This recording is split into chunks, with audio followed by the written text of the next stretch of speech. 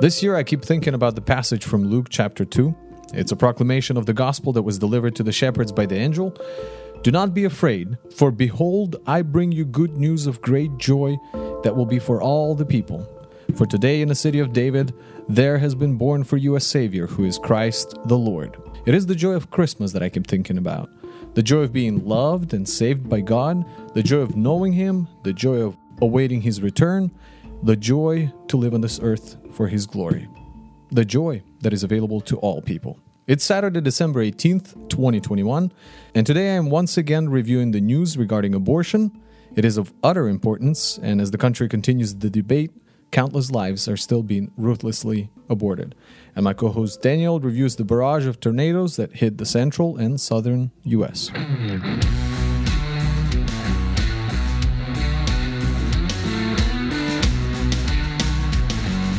Welcome to Life Ring, a podcast where we strive to provide you with a well-rounded review of what is going on in the world between Monday and Friday of this past week. My name is Alex, and we're excited to dive into today's episode with my friend, brother in Christ and brother-in-law, Daniel. Hi, Daniel. Welcome back to the show. Hey, it's very nice to be back on. Yes, we've had you on what episode? I don't remember. Sometime in last season. It almost felt for me like we've started. Oh, did we start it last year? I don't think so. No, it was this year. Yeah. Yeah. So one of the first early episodes we had you on, and you. I remember you did a story on, what was it, finance? Yes? Yeah, there was a few. I think there was one about Robinhood, and then one of Biden's plans or whatever I covered as well. The funny thing is, whenever we'd have like a finance story or something like that, ever since, Vadim would be like, that one we should have a Daniel on, or that one we should cover when Daniel comes on. So he just keeps remembering you in that light of like financial stories. So yeah, cool. Thanks for joining us. How you been? Yeah, I've been great, although it's been a pretty hectic few weeks for me with the holidays coming up quickly and everything that entails. I mean, been having a lot of practices for the Christmas services at my church, and then been doing Christmas shopping on top of that, doing preparations for the Christmas and New Year's gatherings that we will be having, and so it's been quite busy, but I love it. I love this time of year, so I can't complain.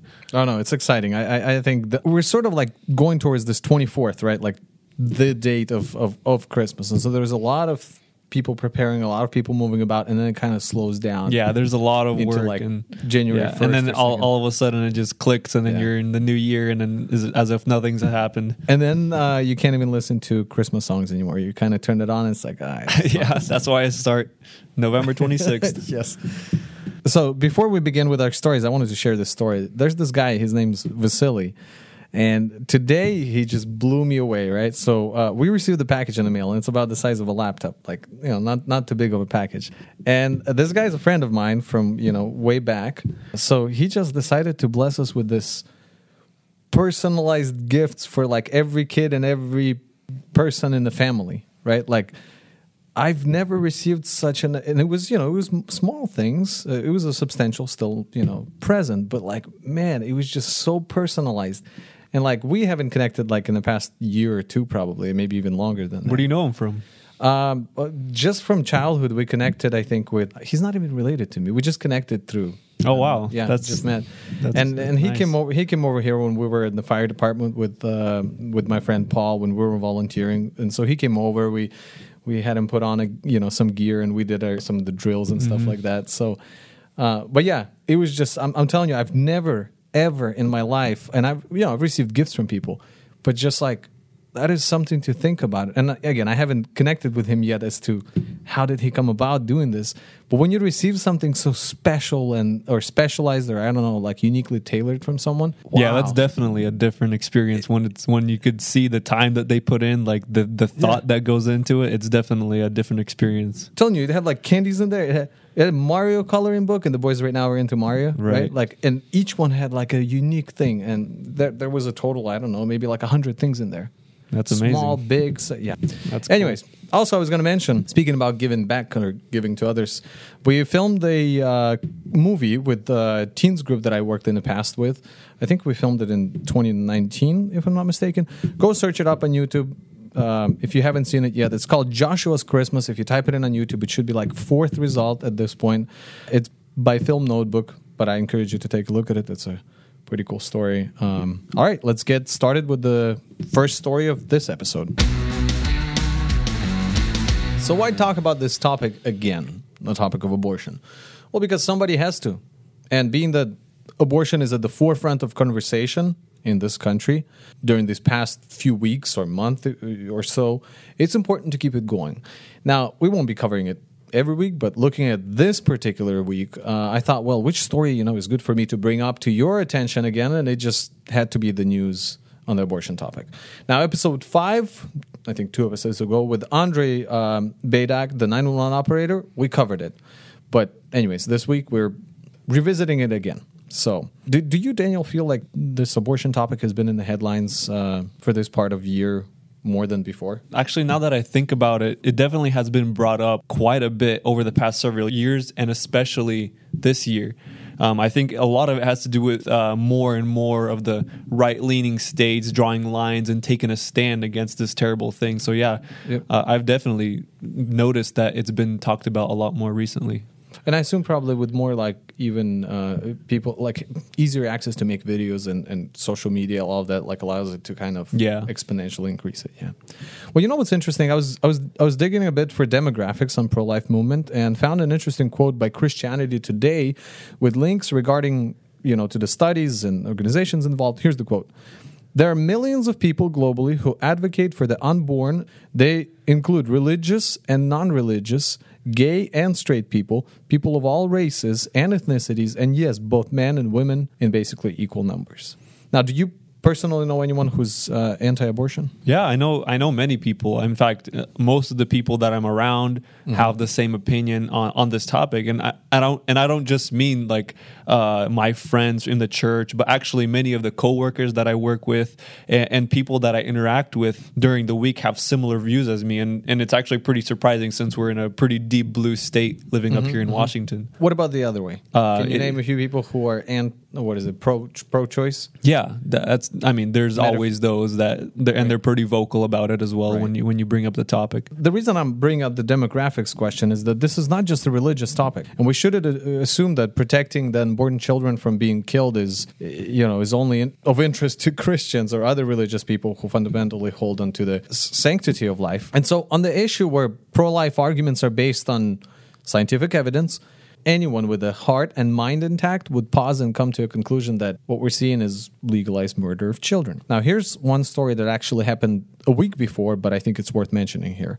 So, last Friday, the Supreme Court ruling, according to WTOP News, and I quote here, allowed Texas abortion law that bars the procedure after the first 6 weeks of pregnancy to remain in place, but said abortion providers have the right to challenge the law in federal court. However, the ruling limits which state officials can be sued by abortion providers, which could make it difficult for them to resume providing abortions after the 6th week of pregnancy. That's due to the law's novel enforcement mechanism, which allows private citizens from anywhere in the country to bring civil suits against anyone who assists a pregnant person seeking an abortion in violation of the law. But really what happened is the Supreme Court declined to halt the challenge against Texas heartbeat abortion ban that went into effect as of September 1st this year. And this has been seen as a victory by the pro-life movement. That means that the current ban on abortion in Texas past 6 weeks stays. So on the other side, you have the pro-choice people, right, who for them it wasn't the great news. They were outraged and bewildered by the decision. And I found this quote. They're saying, it's disappointing that this bill is so blatantly cruel and unconstitutional, and the court has decided not to grant us relief. While we hold our hope for the rest of our lawsuits, the court still failed us today. So that was from the pro-choice group that brought the actual lawsuit. But it's interesting. I look at that and I'm like, cruel and unconstitutional. Where do you find in Constitution?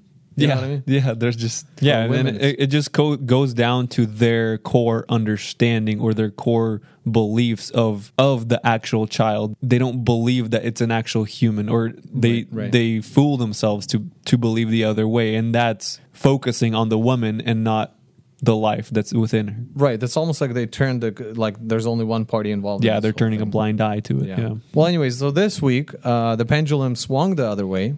And by this week, I mean this past week. The Biden administration, which is too weak to consider anything that goes against their fan base, And I quote this from Christian Headlines. On Thursday, the Biden administration said it's reversing 2 decades of bipartisan precedent and will allow pregnant women to receive an abortion pill by mail, clearing the way for a landmark policy change that pro-lifers warn will have a devastating impact on women's health and safety. Now, have you heard much about abortion pills? I mean, not really. Aside from the headlines that recently came out, I don't think I've very much knowledge about them at all. Yeah, and I haven't heard about this before. I thought this was something that, would be in medical circles, something that the doctor would prescribe. And apparently that's what it is. This is about a policy that was upheld by all previous administrations. We're talking about Clinton, Bush, Obama, Trump. That in the past, if you wanted an abortion pill, it would be given to you in person at the clinic or doctor's office. Now, during the pandemic, this in-person dispensing, quote-unquote, was put on hold. However, as a result of the recent push by pro-choice, the new FDA policy doesn't put the requirement of in-person dispensing on the list. So the pill apparently kills the baby and induces contractions, which could lead to a host of medical issues at home, right? So they take these pills home, and then it could become a mess. According to Charlotte Lozier Institute, between 2000 and 2019, over 3,800, so 3,800 adverse events were reported to the FDA related to the abortion pill, including at least 20 deaths and more than 500 life-threatening complications. They also said that a significant number of complications were unreported and that FDA may have missed as many as 95% of serious chemical abortion adverse events. Now, finally, as this issue continues to be pulled back and forth between pro-life and pro-choice decisions, here's a great bit of news in a world going crazy. But before that, do you know where Guatemala is on the map? Like, if I think so. I'm not the best with countries or geography, but I think, isn't it one of the smaller countries, like under Mexico? Yeah, it's actually the next country after Mexico. Nice. So it's stuck between Belize, El Salvador, and Mexico. There we go. Good. All right, so we pinpointed it's in Central America. Turns out Guatemalan President Alejandro Giammattei was not invited to Biden's Democracy Summit, even though Guatemala is a democratic nation. So according to Christian Post, Alfonso Aguilar, president of the International Human Rights Group, suggested that the ideological differences were likely a significant reason for the country's omission, since Guatemala is unapologetically pro-life. So apparently he was in Washington, D.C., and he spoke at the Williard Hotel at an event hosted by the Institute for Women's Health, a pro-life organization. And so I quote here from Christian Post. In his speech at the Institute for Women's Health event, Giammattei elaborated on his passion for pro-life movement and announced that Guatemala would be declared the pro-life capital of Ibero-America on March 9th, 2022. There's going to be some kind of unveiling of a monument which will mark this fact in history. And he went on to say, every individual deserves to have their lives protected from conception to natural death. It is totally false that abortion is a human right. Any effort to try to impose abortion in a country is undue interference in international affairs. Without a legal, anthropological, or scientific basis, some currents of thought make supposed rights, which are nothing other than the denial of the true inherent right of the person.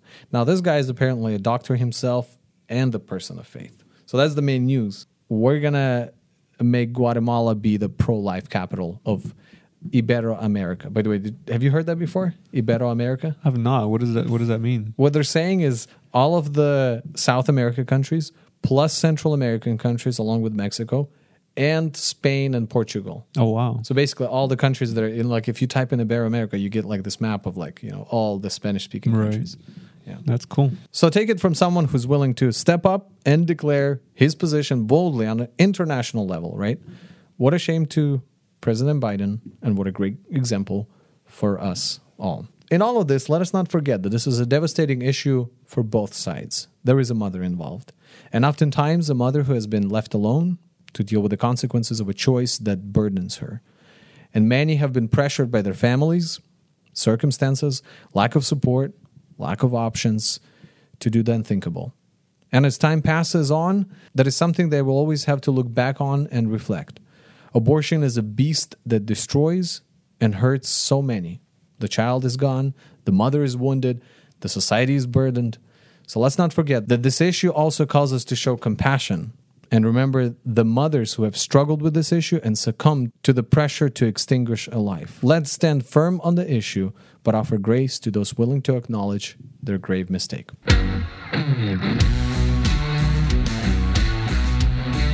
Welcome to Lightning Round, where we get to take a look at the rest of the stories that are interesting, important, and worth looking at. Let's begin with the first one, or world news story. So according to State Department officials speaking to the Journal, over 60,000 Afghan interpreters and other people who have put in applications for asylum in the United States after helping American troops are still in Afghanistan, according to Daily Wire. So basically there's been more recent evacuation flights, apparently. Usually they say the preference would be given to the U.S. residents, but there's also space for those who got their visas, is what they're saying. So from that number that I just named, 60,000, half of them went through the vetting process and are now a step closer to being evacuated. And that, of course, includes their families. But that means that about 30,000 and their families or 29,000 are in the very early stages of application. So this is us trying to sort of clean up the mess of getting the people out of the country. Also, there was some talk that since the fall of Kabul, apparently 479 Americans and 450 U.S. citizens with their families were also relocated. And somebody mentioned in a White House press briefing, kind of like pointing out, didn't Biden say there's only like 100 or 200 left? Mm-hmm. At which point she was like, her comment was vague as to why now all of a sudden there's like 479, anyways. So they just messed up on the whole thing, and I guess there was never a clear focus of why we were in Afghanistan beyond defeating Saddam Hussein. At least that's what I read like on the notes in the Senate where they were trying to learn like the lessons from the war. And they're saying that after initial military victory over Taliban, there just apparently was no plan other than to secure American forces' presence, right? And so after a while, the Taliban was like, they're not really doing much, and so they resurged again, and eventually it led to this. Yeah, I agree. It's definitely surprising to hear how many people are still left there, and after hearing over and over that everyone is safe and brought out, and it all just seems very unresolved to me. Notable COVID news are that Johnson & Johnson vaccine is the ugly one and gets to be ousted this week. Not completely, but on Thursday, CDC advisors said that basically, take the Pfizer and Moderna unless you're 18 and younger than... No, hold on. Take the Pfizer and Moderna, especially if you're 18 or younger, right? Mm-hmm. They're fine with you taking Johnson & Johnson if you want to kill yourself. Yeah, that's so concerning. Like, what if you are one of the people that already took the Johnson & Johnson and you're reading this news and you're like, okay, so now I have a chance to get a stroke or whatever that is. Like I know all these moving goalposts and all these changing regulations and changing. Apparently, weren't all of these approved by the FDA or whatever, and then now they're getting disapproved or And also, like, the concerns over the heart issues, right, were brought up before, and then they were shut down in the early stages. Kind of like, don't say that. It's weird. That should be very concerning to those people. And like, I feel like that is a big reason for all the vaccine hesitancy that you see, right? Yeah, but then the other thing Mawaf was mentioning, and I don't know if I think she was talking about. She's like, isn't Johnson & Johnson the more safer vaccine? So apparently, as far as I know, the Johnson & Johnson one doesn't use the mRNA technology that both Pfizer and Moderna use. So it's kind of they use a different approach. And so I wonder if that has anything to do with it. So, well, according to NPR, the recommendation was prompted by the occurrence of rare and sometimes fatal blood clotting problem called thrombosis with some kind of thrombus. Oh, that's a hard word. Earlier reports of the issue addressed cases of cerebral venous sinus thrombosis. Oh my goodness. Anyway, bad stuff. Yeah. So if you're older, steer clear unless you want the non-existing quote unquote side effects. Oh, and then there's the pills, which even the Rochelle Walensky, I was watching her interview on one of the networks, didn't know what to say when she was asked. She's like, they're like, well, now we have this pill, the COVID pill, right? Should people still get vaccinated, right? Because now you could just go get a pill. And she's like, we, of course, want everybody to get, to be safe is what she said, meaning to take the vaccine. So Paxlovid, Pfizer's pill to treat COVID-19, retained its 89% efficacy at preventing hospitalization and death in the full results of a study of 2,500 high-risk patients, the company said on Tuesday, according to Stat News. So there's a pill out there now that can help battle COVID. To me, it sounds like Pfizer looked at this whole thing and they're like, how can we do this again? You know, let's put it inside a pill and let's see if they'll take it. Yeah. How else can we make our money? Is the formula there? Like, what are you doing that's different in a pill versus... It's literally like they're trying to put... I heard, this might be some conspiracy stuff, but I heard that it's very similar to the ivermectin one that's been called horse dewormer or whatever. Yeah. But that's just from what I heard. It's I haven't really looked into it too deeply, but they're saying that it's very similar to the ivermectin pill that they've been completely trashing. Oh, that would be a trick. Just change it a little bit. If it works, and you could make money off of it, just change the name, right? Yeah, that's worth looking into. Wow, that's an interesting one. So another story this week was that Biden and his folk are pulling out of the massive settlement talks this week for immigrants who illegally entered the United States under the previous administration and who were separated from their families. So in late October, the Biden administration was considering payments as high as $450,000 to every illegal alien who was separated from their family, which could amount to close to $1 million per family. What? Which is absolutely absurd. Yeah, and after like they first proposed it, there were many people that began pushing back on the Biden administration, and so they at first lowered this payout or whatever, but now it looks like they completely pulled out. What do you think of these payments? Well, to me, first of all, if families are separated, it is an issue, right? And especially if it's due to the way, I don't know, logistics are at the border, let's say, right? But man, not to the point. Come on, $450,000 like paid to all the families that are suffering, I don't know, from losing a job because they couldn't get. Yeah, it's crazy how COVID vaccine. You could break the law by their religious views or something. Yeah, you could break the law by crossing the border, right? And then you could come back and sue the country that you got into illegally, and then they pay you a payout. It's pretty weird. I mean, I don't know about you, but I for a second considered going down there and getting in on some of this money. Not sure. I wasn't really sure about the logistics of that, but that's a lot of money. Wow. I mean, that's a house right there. All right, so let's talk about Biden's Harris administration trucking action plan to strengthen America's trucking workforce.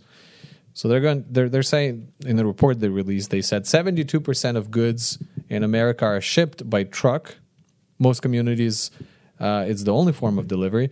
Now, if 72 are shipped by truck, so what's the rest like? Are we talking about ship? Oh, I think airplanes probably. Okay. Now, they're short nearly 80,000 truckers, according to Daily Wire. And so the focus of this plan is on the outdated infrastructure, according to Harris and Biden. So they're going to put $30 million in funding to the states to hurry the whole CDL process, then kick off some Biden 90-day challenge to develop apprenticeship programs. They're also planning to call up 70,000 veteran drivers, so basically the guys who used to truck in the past 5 years, and see if they want to come back, and then launch another initiative to study best trucking practices. But what they failed to acknowledge is that Biden's vaccine mandate almost caused a 40% loss of drivers before this whole vaccine mandate was dropped by the courts, right? And apparently there's still a mandate in place for non-resident drivers crossing into Canada. They need to be vaccinated. They can't just cross the border. Yeah. So that's probably causing... It's just... Yeah, it seems like there are many things. There's so many things working against the truckers with the vaccine mandates and the different regulations in different states, and then to add to that the backups on the ports to add to it, and just seems like a big logistical failure on Biden's part. And now they're trying to get themselves out of it, and push throwing money at it and throwing. I mean, it definitely is a problem, but they personally did a lot of things to affect it. Right. We wouldn't be here if not all the restrictions that have been imposed on the country and all of that.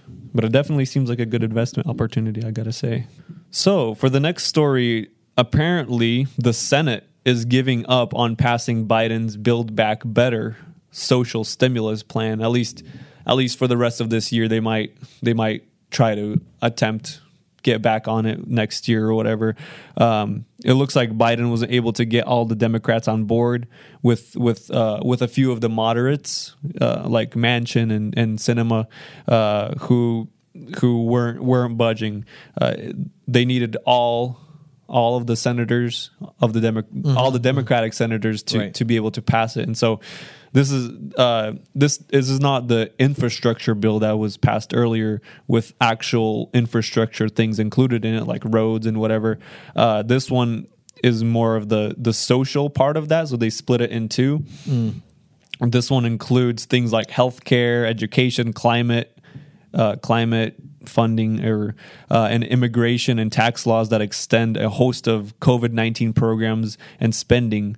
I mean, I think what the main concern for these moderates was the crazy inflation that we're in right now, and they're thinking that it's going to make it worse. You know, if we throw more money into the system, it's going to make it worse, and I think rightfully so. I think they're onto something. And they were trying to pass it by Christmas, is what I'm seeing, right? Yeah, they were trying to get it done this year, and it looks like they're going to try to focus on other things because they're not getting anywhere. So this next story was about a Haitian gang that held over 17 Christian missionaries hostage, I think since October 17th, and the news was that it has finally released the last 12 this week, which is amazing to hear.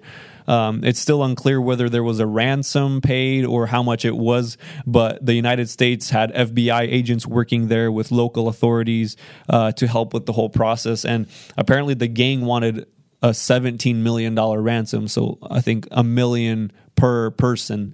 I'm not sure if that was paid or not. And it's crazy to hear about these things happening, especially being on mission trips to Mexico and Panama myself. I can't imagine what those people felt being. No, these were people like from the mission, right? Yeah, meaning some kind of a religious organization. Right? Yeah, I think there was the Mennonites. Yeah, so I can't imagine what they felt being held hostage for over 2 months and not knowing whether you will live or not and what will happen to you. Yeah, that 400 Mawozo is their name. It means 400 idiots. Really? I looked a bit into it. Apparently, that's a gang that came to prominence recently. If I'm not mistaken, they began with just stealing motorcycles. So, like you'd be riding on a moped, they'll come up and point a gun at you and take away your motorcycle. And they kind of rose to prominence by literally kidnapping people. And they were successful at that because you have all these small villages apparently near the city where they operate, that it's really hard for the authorities to even track you down. You can hide out for a long time. Now, there's other organizations or other criminal organizations which will do like short-term kidnapping. They try to resolve before authorities even get involved. They usually do lesser amounts. But these guys have all the time apparently, and they, not always do they succeed, but a lot of times I read that the government ends up paying off the money and rescuing people. So it's crazy, yeah, what people are driven to in a place which is not doing real well. So there's the story of a church in Houston, Texas, a pretty big church. Let me see what the name of this church is. Champion Forest Baptist Church. All right, and apparently they put on this annual Christmas spectacular show, which runs from December 8th to December 12th. Right, and it's this incredible, huge, big show, which from the highlights that I saw, it looks like mostly secular, meaning you got Santa and you got elves on stage and you've got all the regular Christmas songs that you're singing, but it also has the nativity scene and in the end they would invite people to accept Jesus as their personal savior. So it's kind of like an event for the community. But here's the deal: how do you look at it? It's done in the church, right? In the church building. Yes, you're kind of reaching out the community, but you're also putting on, seeing the Santa in the church and then but in the end, like they say, 11,000 people, or I'm sorry, 1,100 people turned on their flashlights to signify that they accepted Christ, meaning on their phones. They kind of shone after they were asked. So, how do you view that personally? Yeah, I don't know. It's definitely a controversial or a touchy subject, I guess you could say. It's bringing in Santa and the elves and this whole story into the church. I guess you could look at it from one perspective as you're diluting the gospel message, or diluting the nativity scene, but in a way you're also reaching out to the community. You're offering them something that they're familiar with, that reminds them that right now this is their idea of Christmas, is Santa and the elves, and you're kind of bringing them in and then exposing them to the gospel, exposing them to the nativity scene, which you could look at it from a different perspective and see that as a good thing, and obviously it looks like it worked with the people that accepted. Right. So, and gospel. It's interesting because if we don't look at the building as something sacred, right? Yeah. They're not saying that this is like a Christmas, I don't know, nativity show or something. It's a Christmas spectacular meant for the community. And that's why I'm also looking at this and I'm like, maybe it is worth sometimes to break sort of the traditional view on things of how we see evangelism, right? Because these people literally reached out to, probably thousands in the community, because this is just 1,100 of people who said, that they have made that commitment to allow God to transform their hearts and minds. But much more were in attendance, and this is over multiple days as well. So, I guess it's interesting. And again, this wasn't a church service, right? Yeah. So maybe there is place for that. It's kind of interesting to see what's going on out there in the greater ecumenical body of Christ. So here's a ridiculous story. Now, it begins like a ridiculous story should begin, with 3 words. A Florida man. So you remember the time we talked about at your house? My wife was bringing up the fact that you could type in a Florida man and like your birth date, and you would get essentially a crazy story for your birthday. Oh yeah, there's a ton of those. Yeah, and it's always Florida man. Exactly. So there's this one is on December 17th. So there you go. A Florida man says that he was kicked off of United Airline flight Wednesday for wearing women's underwear as COVID-19 face mask. This guy, his name is Adam Jen of Cape Coral, told Fox Business that he wanted to make a point about what he regarded as the silliness of people having to wear masks on planes. He said he has been wearing women's underwear to highlight the absurdity of masks since last summer. That's one way to do it. What I heard was that airplanes have the best air filtration out there. Like they have the HEPA filters already in the air filtration, so all the air that's being pushed on you is being filtered very well. And so like this whole idea of COVID spreading on airplanes doesn't really have that much ground to stand on in the first place. But this guy, he is definitely making a statement with that. It goes to show the hypocrisy, I guess, of this whole mask idea. Like if it was any other shape of cloth, it would have been acceptable, except this specific shape. So I mean, way to go make a statement. I'm not recommending it. There's a Florida man out there. So Apple apparently this week hovered just under the $3 trillion market value, something that is crazy to even say. I mean, to have a single company that is worth that much is just incredible. And what's even more impressive is that it went from 2 to 3 trillion in less time than it went from 1 to 2 trillion. So it took 2 years for it to get to 2 trillion, but only 16 months to get to 3 trillion, which is crazy how it's like speeding up instead of slowing down. You would think that a company that old, begins to kind of slow down and top out and max out its profits, but it's still holding strong. And being a mostly Apple product user myself, I can confidently say that I helped contribute to this milestone. What do you think about Apple? They created a culture of this planned obsolescence like, for example, I was watching a video, I forgot what the name of the YouTuber was, but like a light bulb, right? Initially, when they made light bulbs, they would last for like a long time. But as time goes on, you're like, you can't make any more money by selling it, so you need to decrease the lifetime of a light bulb. Well, And so they did that. They actually gathered together, all the light bulb people in the world gathered and decided to decrease the amount of time that a light bulb could work so that they could continue to sell, and their sales went up. So same with Apple, right? Like they sell based on style. So for example, how things become obsolete is by releasing another iPhone that has marginal improvements. Barely anything has changed, but because it's the cool new thing and it's different than it was a year before, the people are out there to buy. So of course it keeps growing. Although also I heard that the first million, just like for millionaires, the first million is hard, and then the next one and the next one is much easier. I guess same. Yeah, that does make sense. Right? Yeah, it's crazy. Once you capture so much of the market, they're just coming back. All right, in the world of innovation, 2 stories that caught my attention. One is this giant kites that drag cargo ships across the ocean go on trial apparently. So is it like a parachute or? Look at that, yeah. Oh my. Yeah, so huge giant kite that is going to be attached to these cargo ships that go across the ocean, and apparently that looks like one of those parasailing, like a shape for those listening. Yeah, it looks like one. Yeah, like, or what's another one? Kite surfing. Yeah. And so basically, they're saying this is going to reduce fuel consumption and emission from vessels by 20%. It's going to fly at an altitude of 300 meters, and it's this 1,000 square meter parafoil. That's just, man, that's unique. That's pretty cool. It looks really cool. Using the wind again. Yeah. So there's that. And then the other one was eye drops. I don't know if you saw that one. Basically, the first FDA-approved eye drops to treat blurry vision are now available in the U.S. For people who are nearsighted, now can ditch their glasses or their reading glasses at least for some time, because you take this eye drop and it lasts for a whole day. No way. I wonder how that works. Is it just like it like magnifies?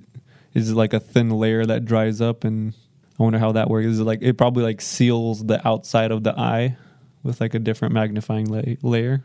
It looks like it's some kind of drug that shrinks the pupil of the eye.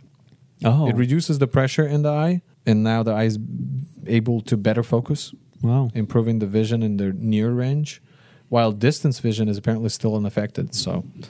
Once the treatment has been approved by an eye doctor, the eye drops are simple and safe to apply, according to Science Alert, and they can have an effect in as little as 15 minutes and continue working for up to 6 hours.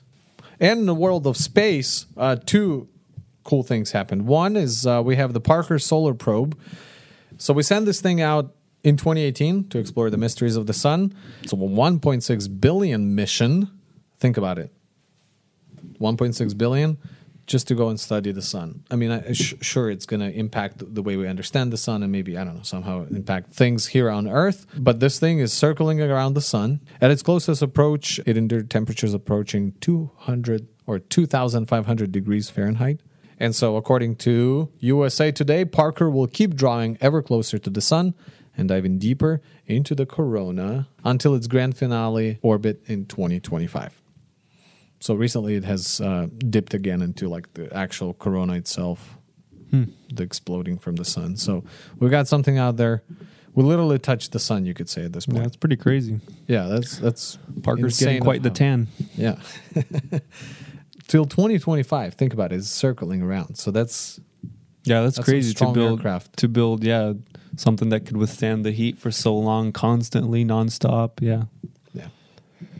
And then the other one in space is that we have this rare comet, which is expected to pass by Earth for the last time on none other than Christmas Day, astronomers say. Like a few months ago, we were supposed to have some kind of northern lights visible from our area. I stayed up so late, didn't see anything. Apparently, they were canceled. I didn't know about that, and so didn't tell you. I don't know. I feel like I get to miss all of these astrological events. We drove out as well with Karina in the middle of the night looking for them, and nope. I feel like it's someone just pranking everyone every time. For the last story, for those of you that are sports fans out there, Urban Meyer, who is the head coach of the Jacksonville Jaguars, was fired this week. There were reports of he was accused of making racist remarks and bullying black players. There was a video earlier this year of him at a bar doing some weird things, and one of the players reported him, Urban Meyer, actually kicking that player. So there's been a lot of negative things about him, and this team is not doing very hot either with only 2 wins and 11 losses this season. So I guess it kind of made sense. Can you tell me where Seahawks are at? I mean, they're not doing very hot either. They're, let's call it a rebuild year. They've had some problems, and the quarterback Russell Wilson, he was injured for a few games. Oh, that's right, the finger and thing. Yeah, and they're figuring out the defense. So there's a few problems, but I think they're at 5 wins and 8 losses. So I think they won the last 2 games. 5 wins, 8 losses. Yeah, so they're at a losing season right now, but they have a chance to pull it off. There's 17 games total, so they have a chance if the other teams in our division don't do as great later on. I think there's like a very slim chance of them making the playoffs, but we'll see. All right, and that's all for the lightning round. So for my story this week, I want to get into the recent natural disaster that hit the southern east region of our country, namely Kentucky, which took the biggest hit. It was actually one of the deadliest storms in the state's history, with a total of 77 confirmed deaths out of 90 total across the states. And many, many people are still missing, according to the latest information that I could find. So last weekend, there was at least 30 tornadoes between Friday and Saturday that struck Kentucky, Illinois, Tennessee, Missouri, and Arkansas, with one of the Kentucky tornadoes traveling over 200 miles. I think the record was like 212 or something, and they're arguing, they're debating this topic, whether this one is longer or not. Because the time when the story just was breaking, we were like, oh, there's this one big tornado. Yeah, just kind of landed in the area, but it turns out there was a lot of them, which weren't as big, but the one that traveled 200 miles, it caused a lot of damage. Wow. And I mean, it was pretty horrifying just looking at the pictures of all the damage and reading people's experiences who were trapped under piles of debris and not being able to move at all, and then they're feeling the people walking on top of them, looking for them. They're trying to shout to them, like, get all this stuff off of me, but they're like, you're 10 feet down, we're trying to get to, It's like, so it got pretty crazy there. And some of the most significant damage happened to a candle factory in the city of Mayfield, Kentucky. Another one was an Amazon warehouse in Illinois and a nursing home in Arkansas. I mean, it pretty much leveled those buildings. I've never seen anything like it personally. The tornadoes literally picked up cars and ripped roofs off of buildings and off of houses, many times completely leveling everything and spreading this debris for miles. Like, it would pick up all this stuff and move it miles away, and there was cars on top of buildings and people under there, and it was just crazy. I just noticed that people saying that Mayfield was essentially like obliterated from the face of Earth, like because of the amount of damage that it done to the infrastructure. Yeah, you might have like a few houses, but just looking at the pictures, it just looks like a bunch of mess everywhere. You can't see a single building. You can't make out anything.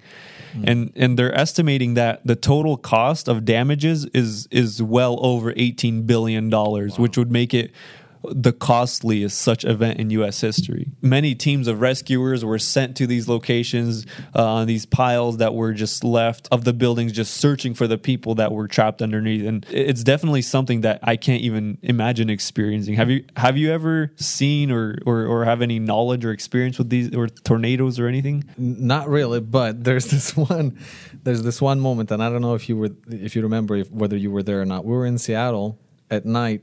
I think we were going from Portland or coming home, or maybe going to Portland, and we stopped in the middle of. I know Stan was there for sure, and we were in the middle of the street, and at night apparently just wasn't any cars at all, and so the wind picked up a bunch of trash like in a whirlwind. Do you remember that? And it started spinning. It's ringing a bell. Yeah, I think I remember that. We were just in the middle of the street, and it literally just picked up, and there was this column of small trash kind of moving in the middle of the street. That's the only tornado experience I had, which was not even a tornado. But whatever happened there, it kind of started to it was just wind, I guess. So no real experience of tornado. Yeah, me neither. That's the thing. Like, seeing those little whirlwinds and everything, that makes you think about that. But growing up and living my whole life in the Northwest as well, tornadoes are something that you just hear about, and up until this recent event, I had very little knowledge about them.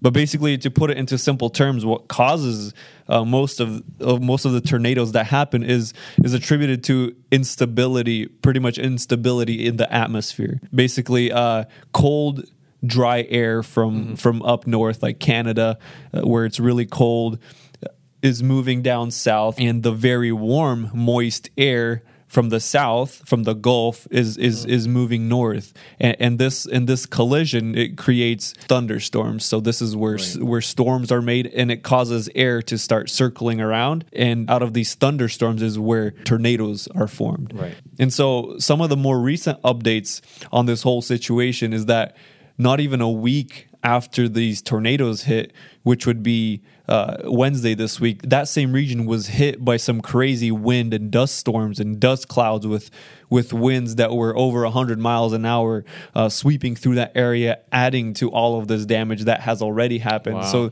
yeah, there's like, I think you're trying to like clear up the rubble. Yeah, and I think they showed like satellite images of the dust storms, and it's just like pitch black. Well, you can't see anything; it's just dust everywhere. They're calling it an unusually warm winter with all this warm air coming up. Supposed to be a cold time of year, so that's causing all of this instability in the atmosphere. Another interesting development is that some of the workers from that candle factory that was destroyed, that were working when the tornadoes hit their building, are now filing a class action lawsuit against the company. These people that were working there during the night, they were saying that they were threatened to be fired if they left the building hours before this major tornado hit and just destroyed their workplace. That whole building was just leveled to the ground.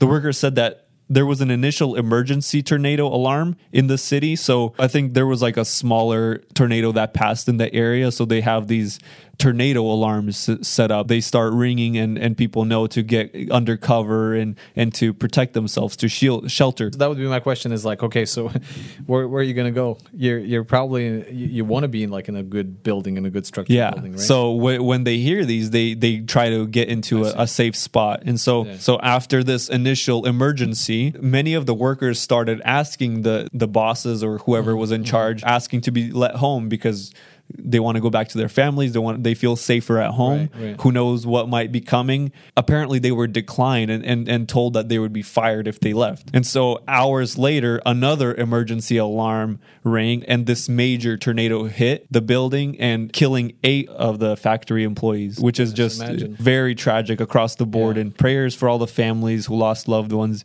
and even the governor himself. He personally lost 2 relatives, which is pretty crazy how much it actually affected the state. I wondered about that because there was a video of him breaking down during like the report when he was trying to speak. I guess kind of the update on the situation. He did break down, and it was in the news. But that makes sense now. But this is something that is also sparking a lot of environmental debates, with many blaming climate change and global warming to cause this. What's your reaction to all of this? Yeah, I don't know what to say in relation to environmental and, the climate change and all of that. Definitely in some way we are contributing, like we are stewards of the earth, so we're supposed to use the resources respectfully in a God-honoring way. But that's besides the point. Whether we're actually causing this climate change, we don't have enough data for that. We're only looking at with a magnifying glass at like the period of time that we can only observe. But like, who knows how big these cycles are of weather change, right? Yeah, there have been recorded different cycles of the environment, of the weather, right? There was an ice age, then there was a warmer time. So I mean, the climate is changing, so that's kind of out of the question, but how much of an effect do people have? Yeah, that's, I understand that. When you have like the incentive for the people on the side who are promoting the global warming, of like, oh, by the way, the way to resolve this is to use our technology or to invest our money into our research. We're going to save the world. It's like, oh, hold on. But anyways, regardless, I'm just trying to reflect on the recent floods that hit our region and how that crippled our highway. Some of the communities were sort of temporarily disabled. We even came close to Western Mount Vernon, here where we live and record, that it was almost evacuated. But even then, you move on. Maybe you rebuild the water damaged parts of the house, whatnot. But man, for those people down there, it's a devastating disaster like you're describing. And the many months now that they will be now rebuilding, trying to restore the community, I just can't even imagine. And the loved ones that never returned home, or for example, losing like the home in which you grew up, the home that you just built, the communities are hurting down there. So I was reading Al Mohler's comment on the situation, and he goes, comparing it to the Pompeii, right? When the Pompeii was destroyed, like a whole community is wiped out by a natural disaster. And yes, today it's a volcano, tomorrow it's a tornado, a dust storm, an earthquake, right? We live in a fault zone. Who knows when that one's going to hit, the big one that they're talking about. And so once again, we are reminded of the sheer force of nature. And although we're very advanced in our understanding of the world around us, it takes just one drastic event like this to humble us and to see ourselves like, oh, man, in comparison to the universe, we're pretty small. This is definitely the world that we live in. And I don't know how much control or effect that humans really have on the weather, but one thing that keeps me at peace is that the Bible talks about these kinds of severe weather events happening in the last days, and that only means that Jesus is coming soon. Well, that's all for the stories for this week. We are so glad you've joined us for another episode of LifeRing. Please consider following us on Facebook, Instagram, Twitter, or YouTube. Just type in LifeRing Podcast. Also consider sharing it with a friend or a family member that would benefit from a weekly overview of the current events from a conservative and Christian perspective. And as always, we would like to remind you that there is no better news on any given day than the good news of Jesus Christ. He died for the sins of the world so that everyone who comes to him would be saved. We encourage you to seek him if you haven't already. Thank you for listening to LifeRing, and we'll see you next week.